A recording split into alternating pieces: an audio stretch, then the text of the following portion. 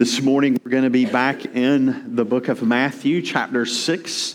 Matthew chapter 6, as we're looking at the Lord's Prayer, the prayer that he gave his disciples to pray. And so if you need a pew Bible, if you don't have a copy of God's own word with you this morning, there should be a Bible near you, and you can turn to page 811. That'll be on page 811.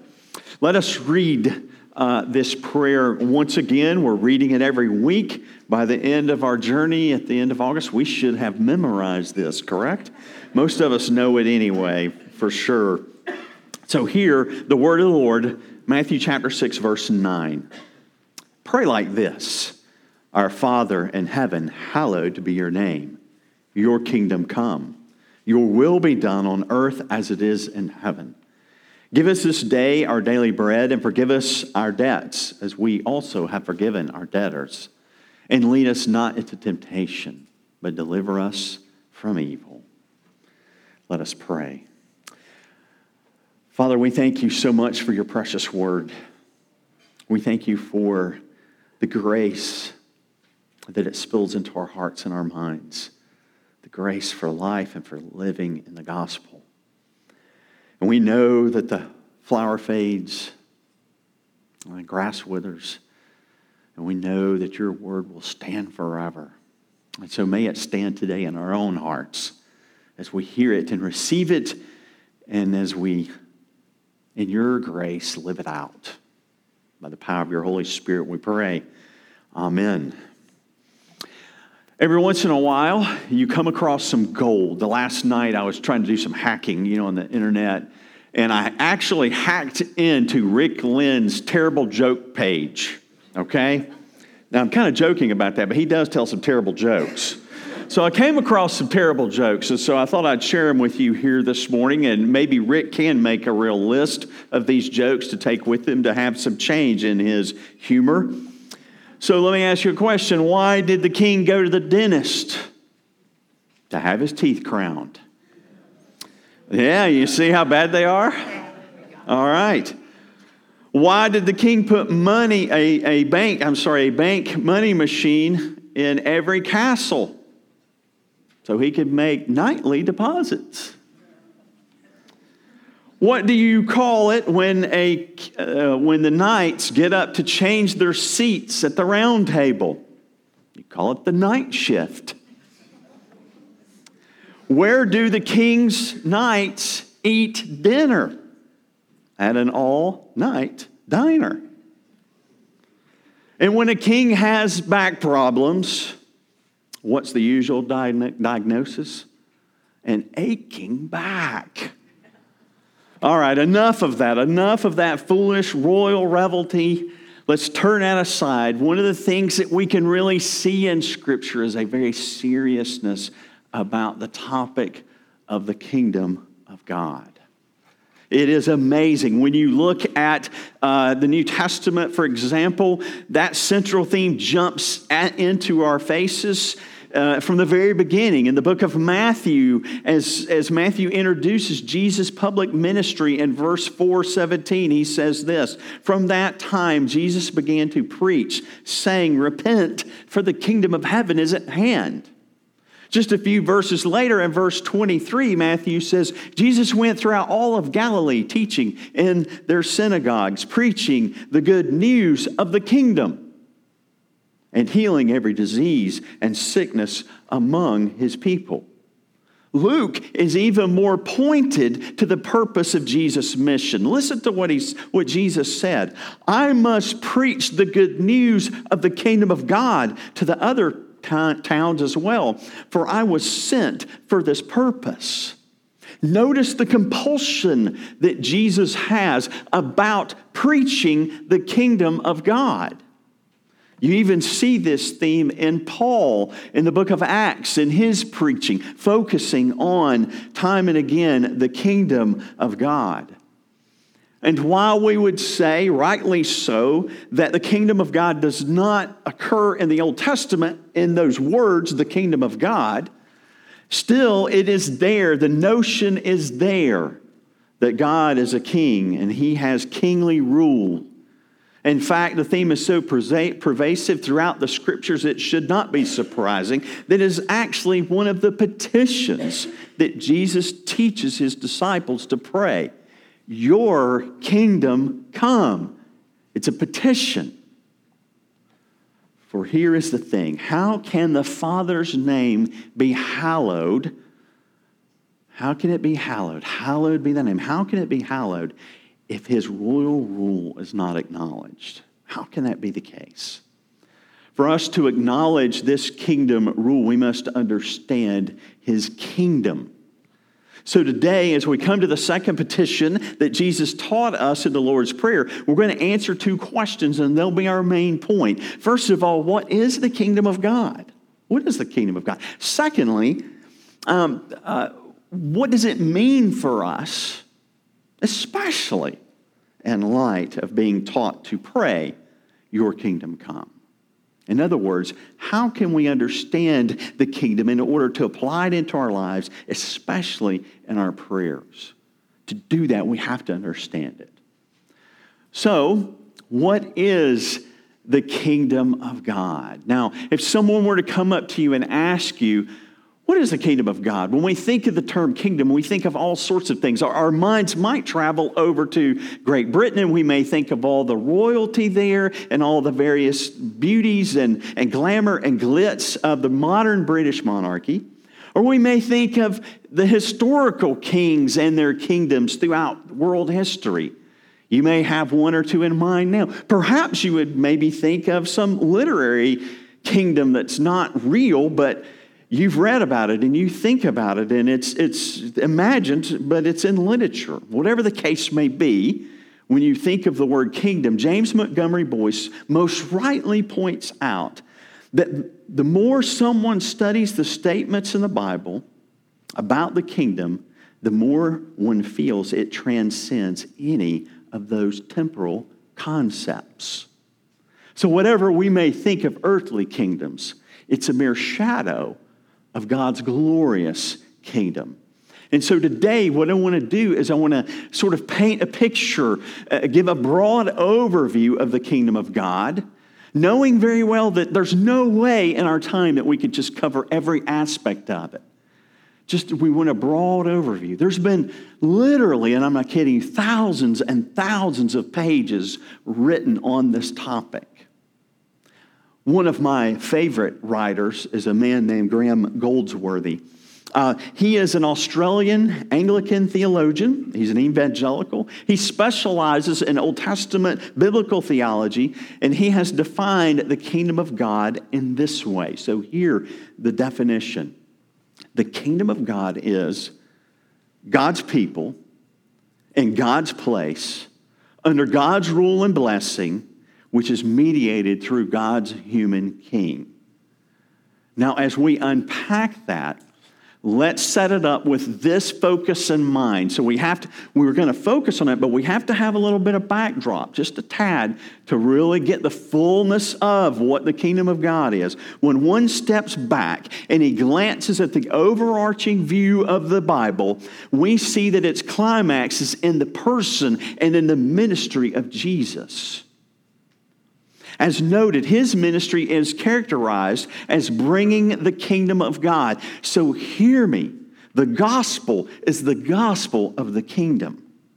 In other words, it is the good news that the long-awaited kingdom of God has arrived. Mark 1:14-15 says that the gospel that Jesus preached was that the time is fulfilled and the kingdom of God is at hand.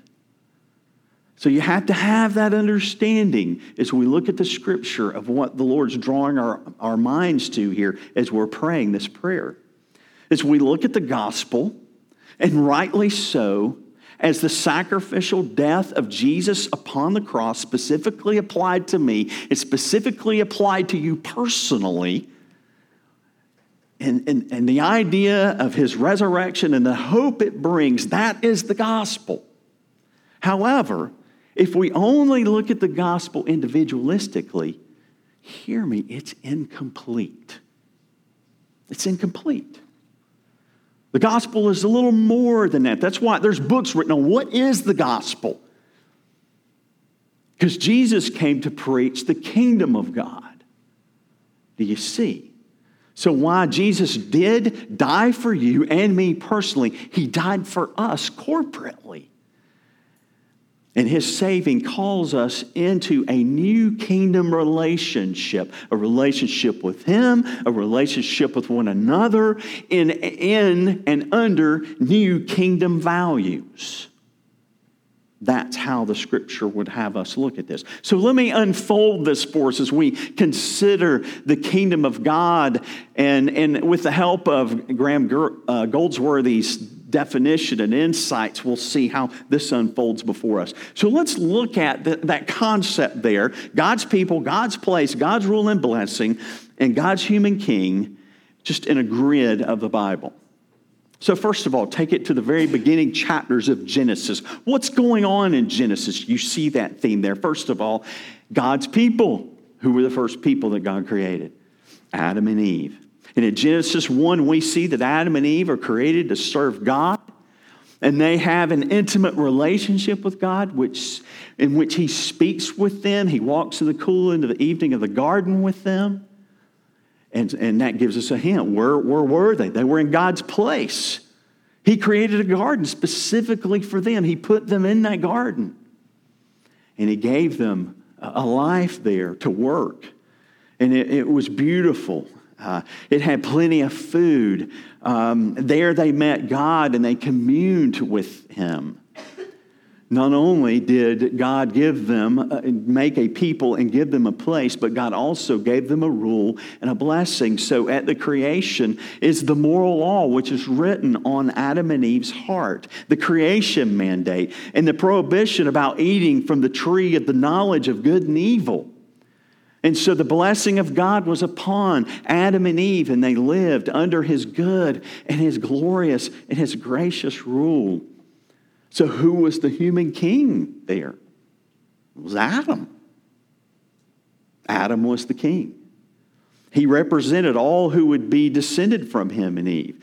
At God's command, he enabled Adam and Eve to have dominion. Notice that dominion over the creation, and gave them the right to rule as the king and queen over this world. Obviously, they're under his authority, but he was the human king. And we know it's true as we read the scriptures. I give you dominion. Take dominion over the earth. Who has dominions? Kings. Kings have dominions. So you see this. You see this unfold. Another thing is this. As king, Adam represented every human who would be born through his physical union with his wife, Eve. Which now, hindsight, looking back, is sad. Why? Why is it sad? Well, because under Adam, mankind and the entire world after him, the world of people after him, were cursed because of his rebellion. That's why when you open up the newspapers, that's why when you look around you, you see the brokenness in homes, brokenness in society. And that's why the government cannot care for you like you would like the government to. Your husband cannot care for you like you would like your husband to. The educators cannot care for our children like we would like them to. Our employers do not care for us like we would like them to. We're broken. Sin has entered the world because of Adam, the king, who represented everyone. The entire human race sinned and therefore was cursed. And so all sinned and were therefore cursed. You could read about that in Romans 5.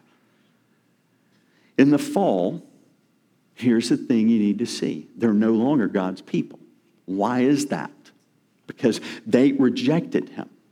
They're removed from God's place out of the garden, sent away. They have left God's rule and blessing, rejecting it and disobeying his word by eating from the tree of the knowledge of good and evil. And last, Adam, as God's human king, abdicated his place of rule through his disobedience.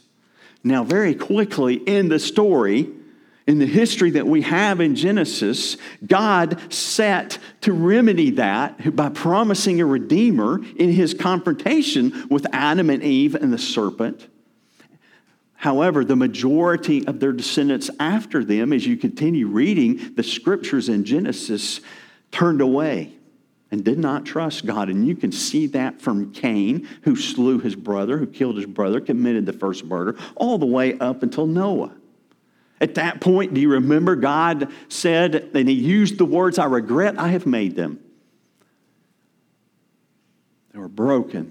They were sinful. Their thoughts were always sinful. They totally ran away from God and did what they wanted to do.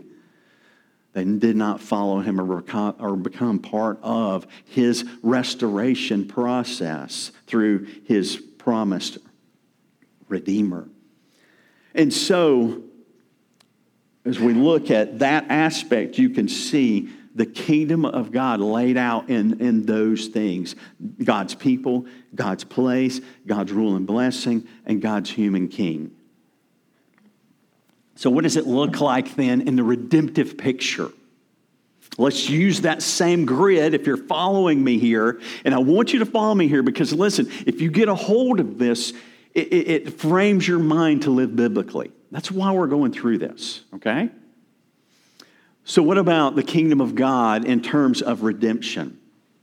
God's people first. Let's think about God's people. They're formed as they believe his promise of a redeemer. So in Genesis 3:15, those who would believe in God and his promised redeemer and will follow him would be part of his people. When we get to Genesis 12, God took Abraham and he covenanted with him and his descendants that they might be his people, that through Abraham and his descendants, eventually people from every tongue, tribe, and nation of the world would come and be part of God's people. This would ultimately happen through the work of Jesus Christ, as Galatians 3 tells us. Do you remember Paul saying, "In the fullness of time"? So God's people were those who trusted in his plan for a redeemer. Then we look at God's place is once again among his people. If you follow the scriptures, you see the story. I've preached on this before. God, he removes mankind from out of the garden. He was walking with them. He was talking with them in the cool of the evening. And so as we move on in the scripture, how does he get close to his people again? He comes into their presence through the tabernacle. He's with the people in their midst. They're following him through the desert. It's amazing. He's with his people. And later on, he makes himself known in the temple. And then when you get to the book of Matthew, when Jesus comes on the scene, what's going on there? Jesus is walking around in human flesh as God and man, but as God. God is with his people. Emmanuel, God with us. Christmas. Jesus came to be a part of this world, to save us. But here's the thing. Remember, Jesus was crucified. You remember, he was put in a grave.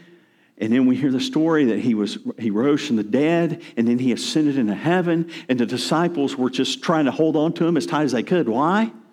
Why would you want God to leave your presence? But what did Jesus say? I will give you one.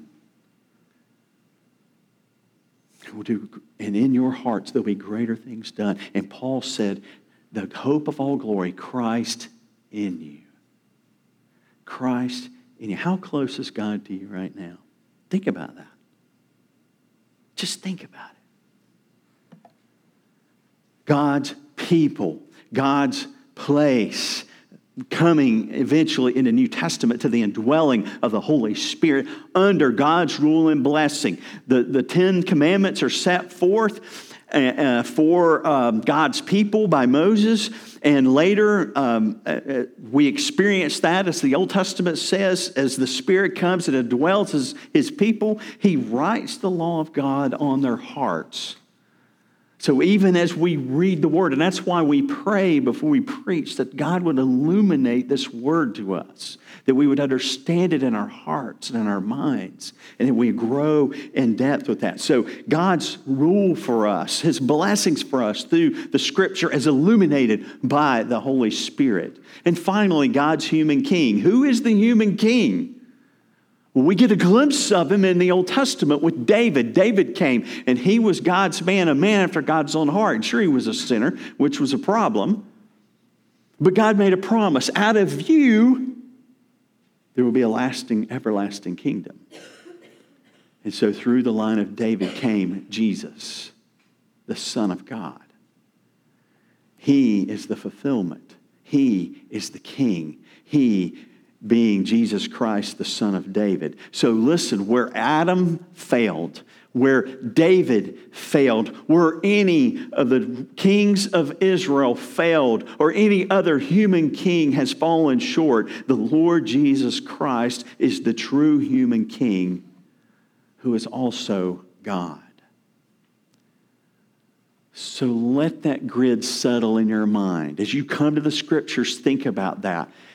The kingdom of God is God's people in God's place, under God's rule and blessing, which is mediated through God's human king. Now, let me add just one more section of the portrait for us of the kingdom of God before we move on to our major application point in prayer and understanding what this means for us. When Jesus reveals the kingdom of God, it began with his first coming.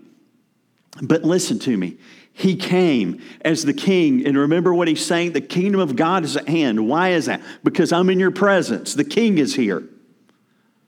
The king is here. And he destroyed the enemy. So he's defeated his enemies.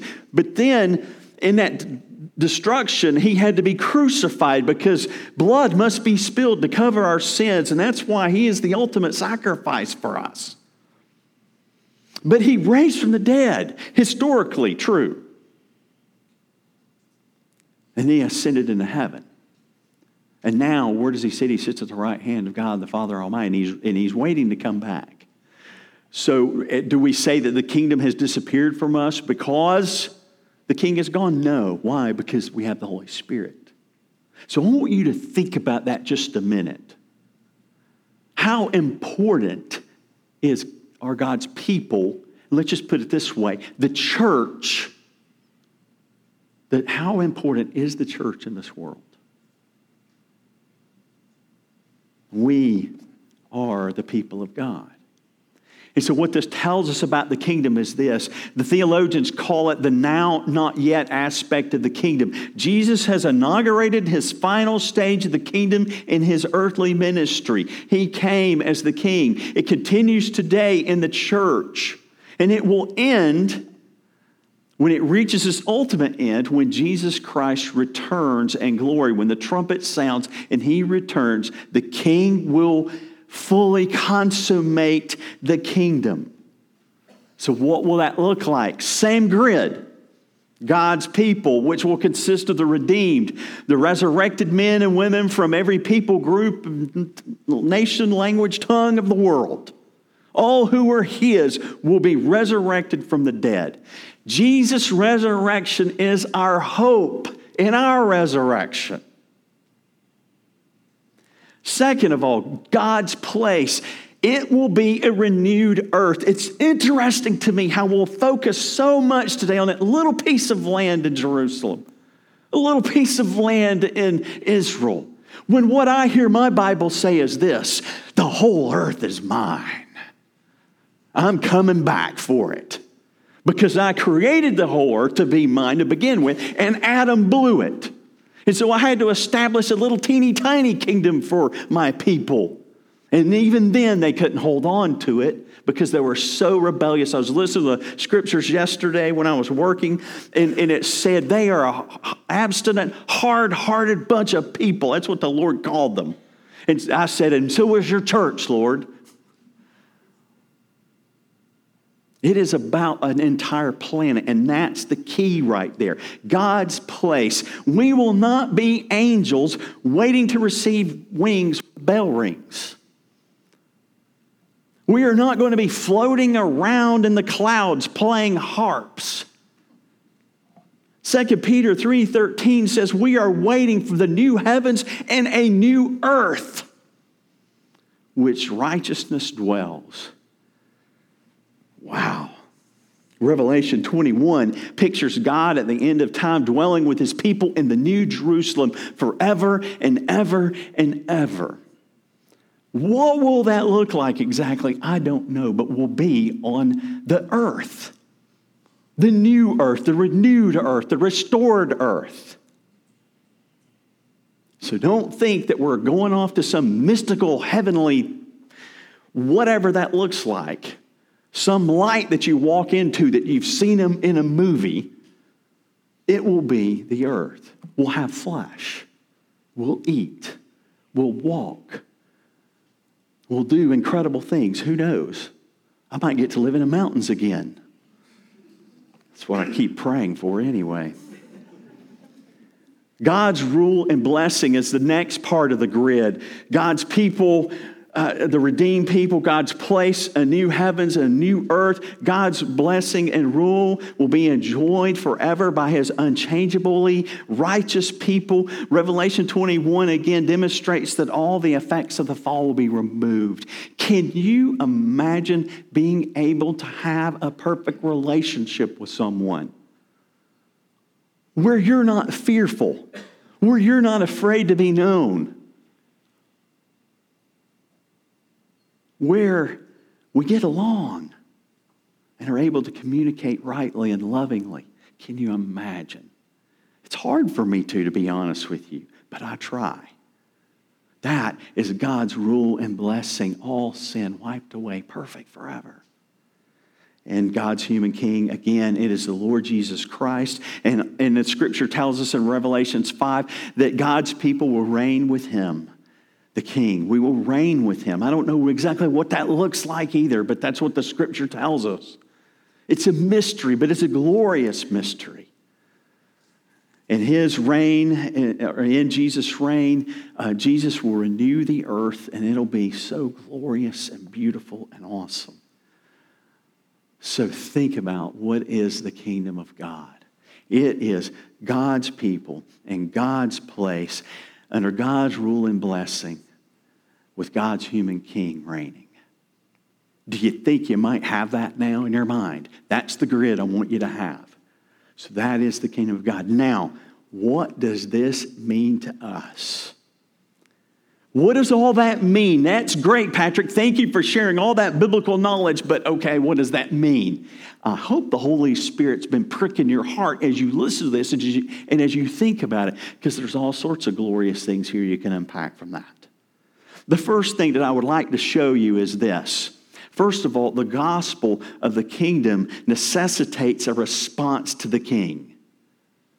You may remember the history of the rich young ruler in the scripture. He asked Jesus, "What must I do to inherit eternal earth? What must I do?" The focal point of the dialogue, and rightly so, is to point out the great idol in his heart. What was the idol of the rich young ruler? It's titled The Rich Young Ruler. So what was the idol of his heart? It was riches, right? You remember that, right? Jesus said, "Go and sell everything you own." We like to focus on that point, don't we? Because we do. I mean, we look at it and we need to understand the idols of our hearts. But we need to push through that and not miss a greater principle in the discussion. What did Jesus say after he said, "Go and sell everything you own"? He said, "Follow me. Follow me." Now listen to me. Understand that it is not the church that draws the lines of following Jesus and of living under his kingdom values. The church has drawn many lines in its history that she was never meant to draw. And you even have that in the New Testament with Paul and Peter arguing over the aspect of the church and how they are to follow the Lord in terms of circumcision. The Father, the mighty I Am, is the one who draws the lines. And the singular determining dynamic of whether one is included in the kingdom of God is one thing, and it's actually one person, and that is Jesus. You have to respond to the King to be in the kingdom of God. You have to turn to him, and you have to live in his kingdom values, which I'm going to talk about a little bit more in a moment. By coming to him, we are saying, Lord, we know that you have come and that you have given your life to pay the blood penalty for sin. That blood penalty must be paid for sin. And Jesus established his kingdom in the line of David as the everlasting kingdom. He is the good king. He is a faithful king. He's a sacrificial king of steadfast love and mercy. And so the question is what will we do with this Jesus?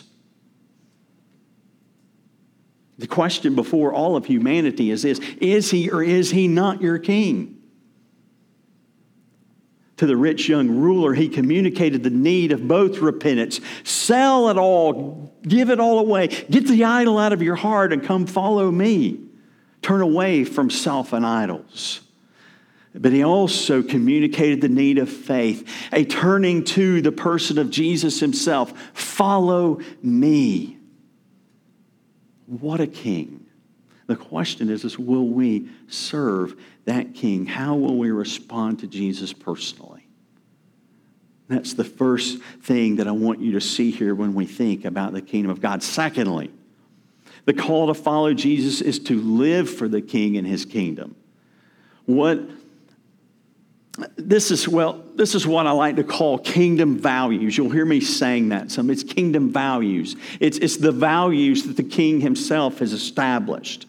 We have to understand that in that aspect that we are in the now part of the kingdom. The kingdom really is here, again, because Christ indwells us. Yet we are still indwelt with sin, and sometimes sinning in very, very unkingdom-like ways.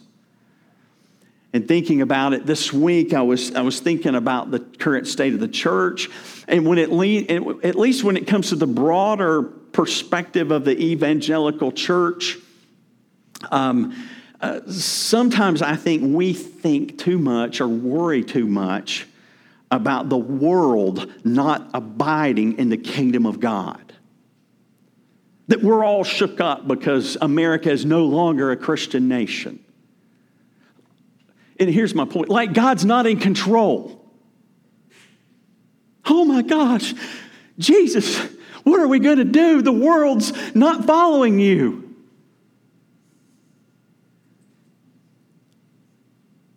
Should that surprise us? What did Jesus say?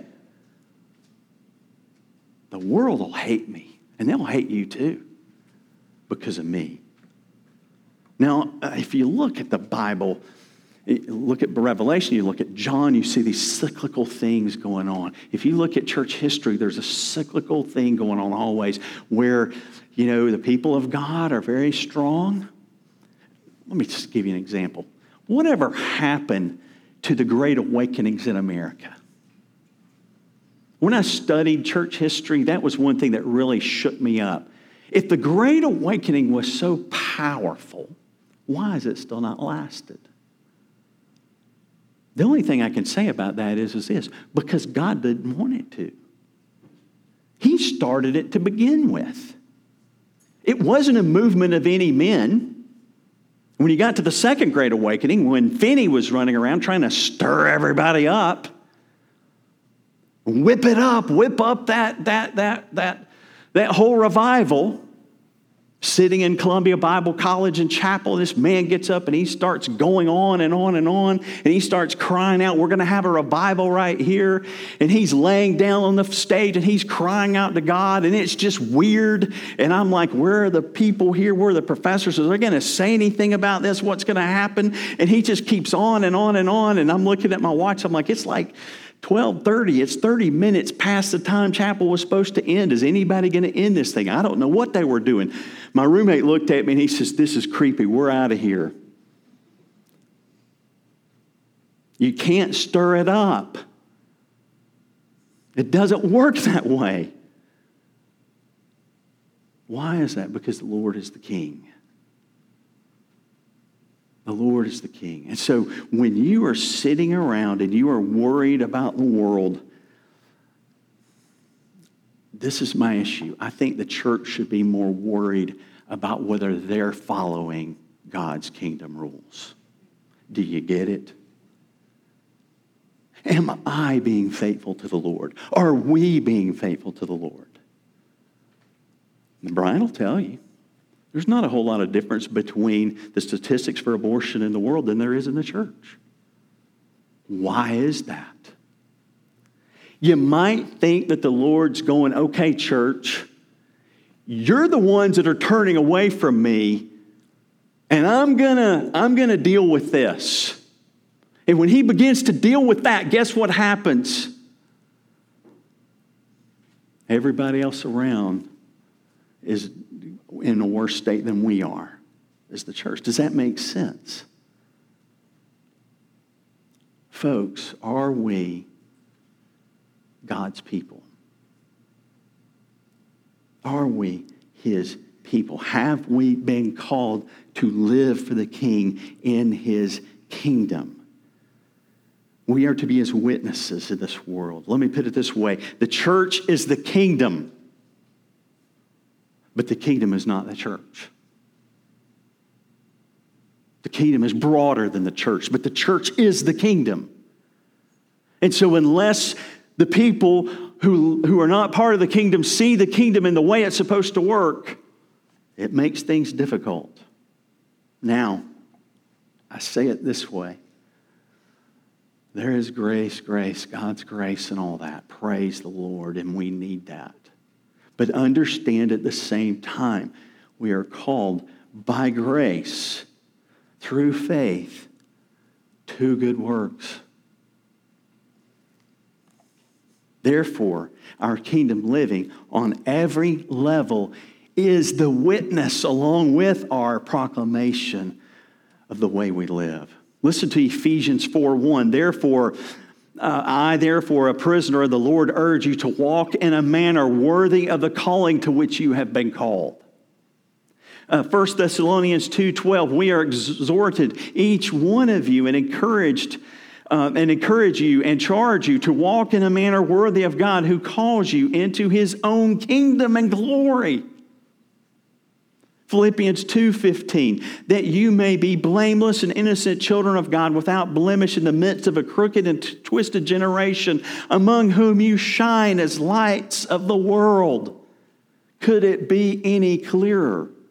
Why would he call us to this? Ephesians 3:10, so that through the church the manifold wisdom of God might now be made known to the rulers and the authorities in the heavenly places. This was according to the eternal purpose that he has realized in Christ Jesus our Lord. So that we not only bear witness to the world around us, but to the heavenly beings. It's amazing, isn't it? So the question that I ask you is are we not called? Are we not, as his people, called to be his ambassadors? Ambassadors for the King, the Lord Jesus Christ and his kingdom. Remember, when you look at the kingdom, what did Jesus do in that first verses when he was coming, when I was talking about Matthew there? What did he do? He came preaching the gospel of the kingdom. And what did he do? He was healing people. He was restoring people. So that's kingdom work. That's what the king does. He brought restoration. He brought forgiveness. He brought comfort. He brought peace. He brought compassion. He brought joy. He brought hope. He brought faith. He brought love. Might we, in this way, in our homes, no less, in our fellowship, no less, and in the world, no less, live out those kingdom values, that Jesus' name would be known throughout this earth, that we may shine as lights in the darkness. Take a breath, because now I want you to think about prayer. Our third application point under this, what does the kingdom of God mean to me? And now, especially in prayer, let's look at that prayer aspect real quick. First of all, I gave you 6 little words, all R's. I thought this up last night. It was pretty fun. Rule. First of all, rule.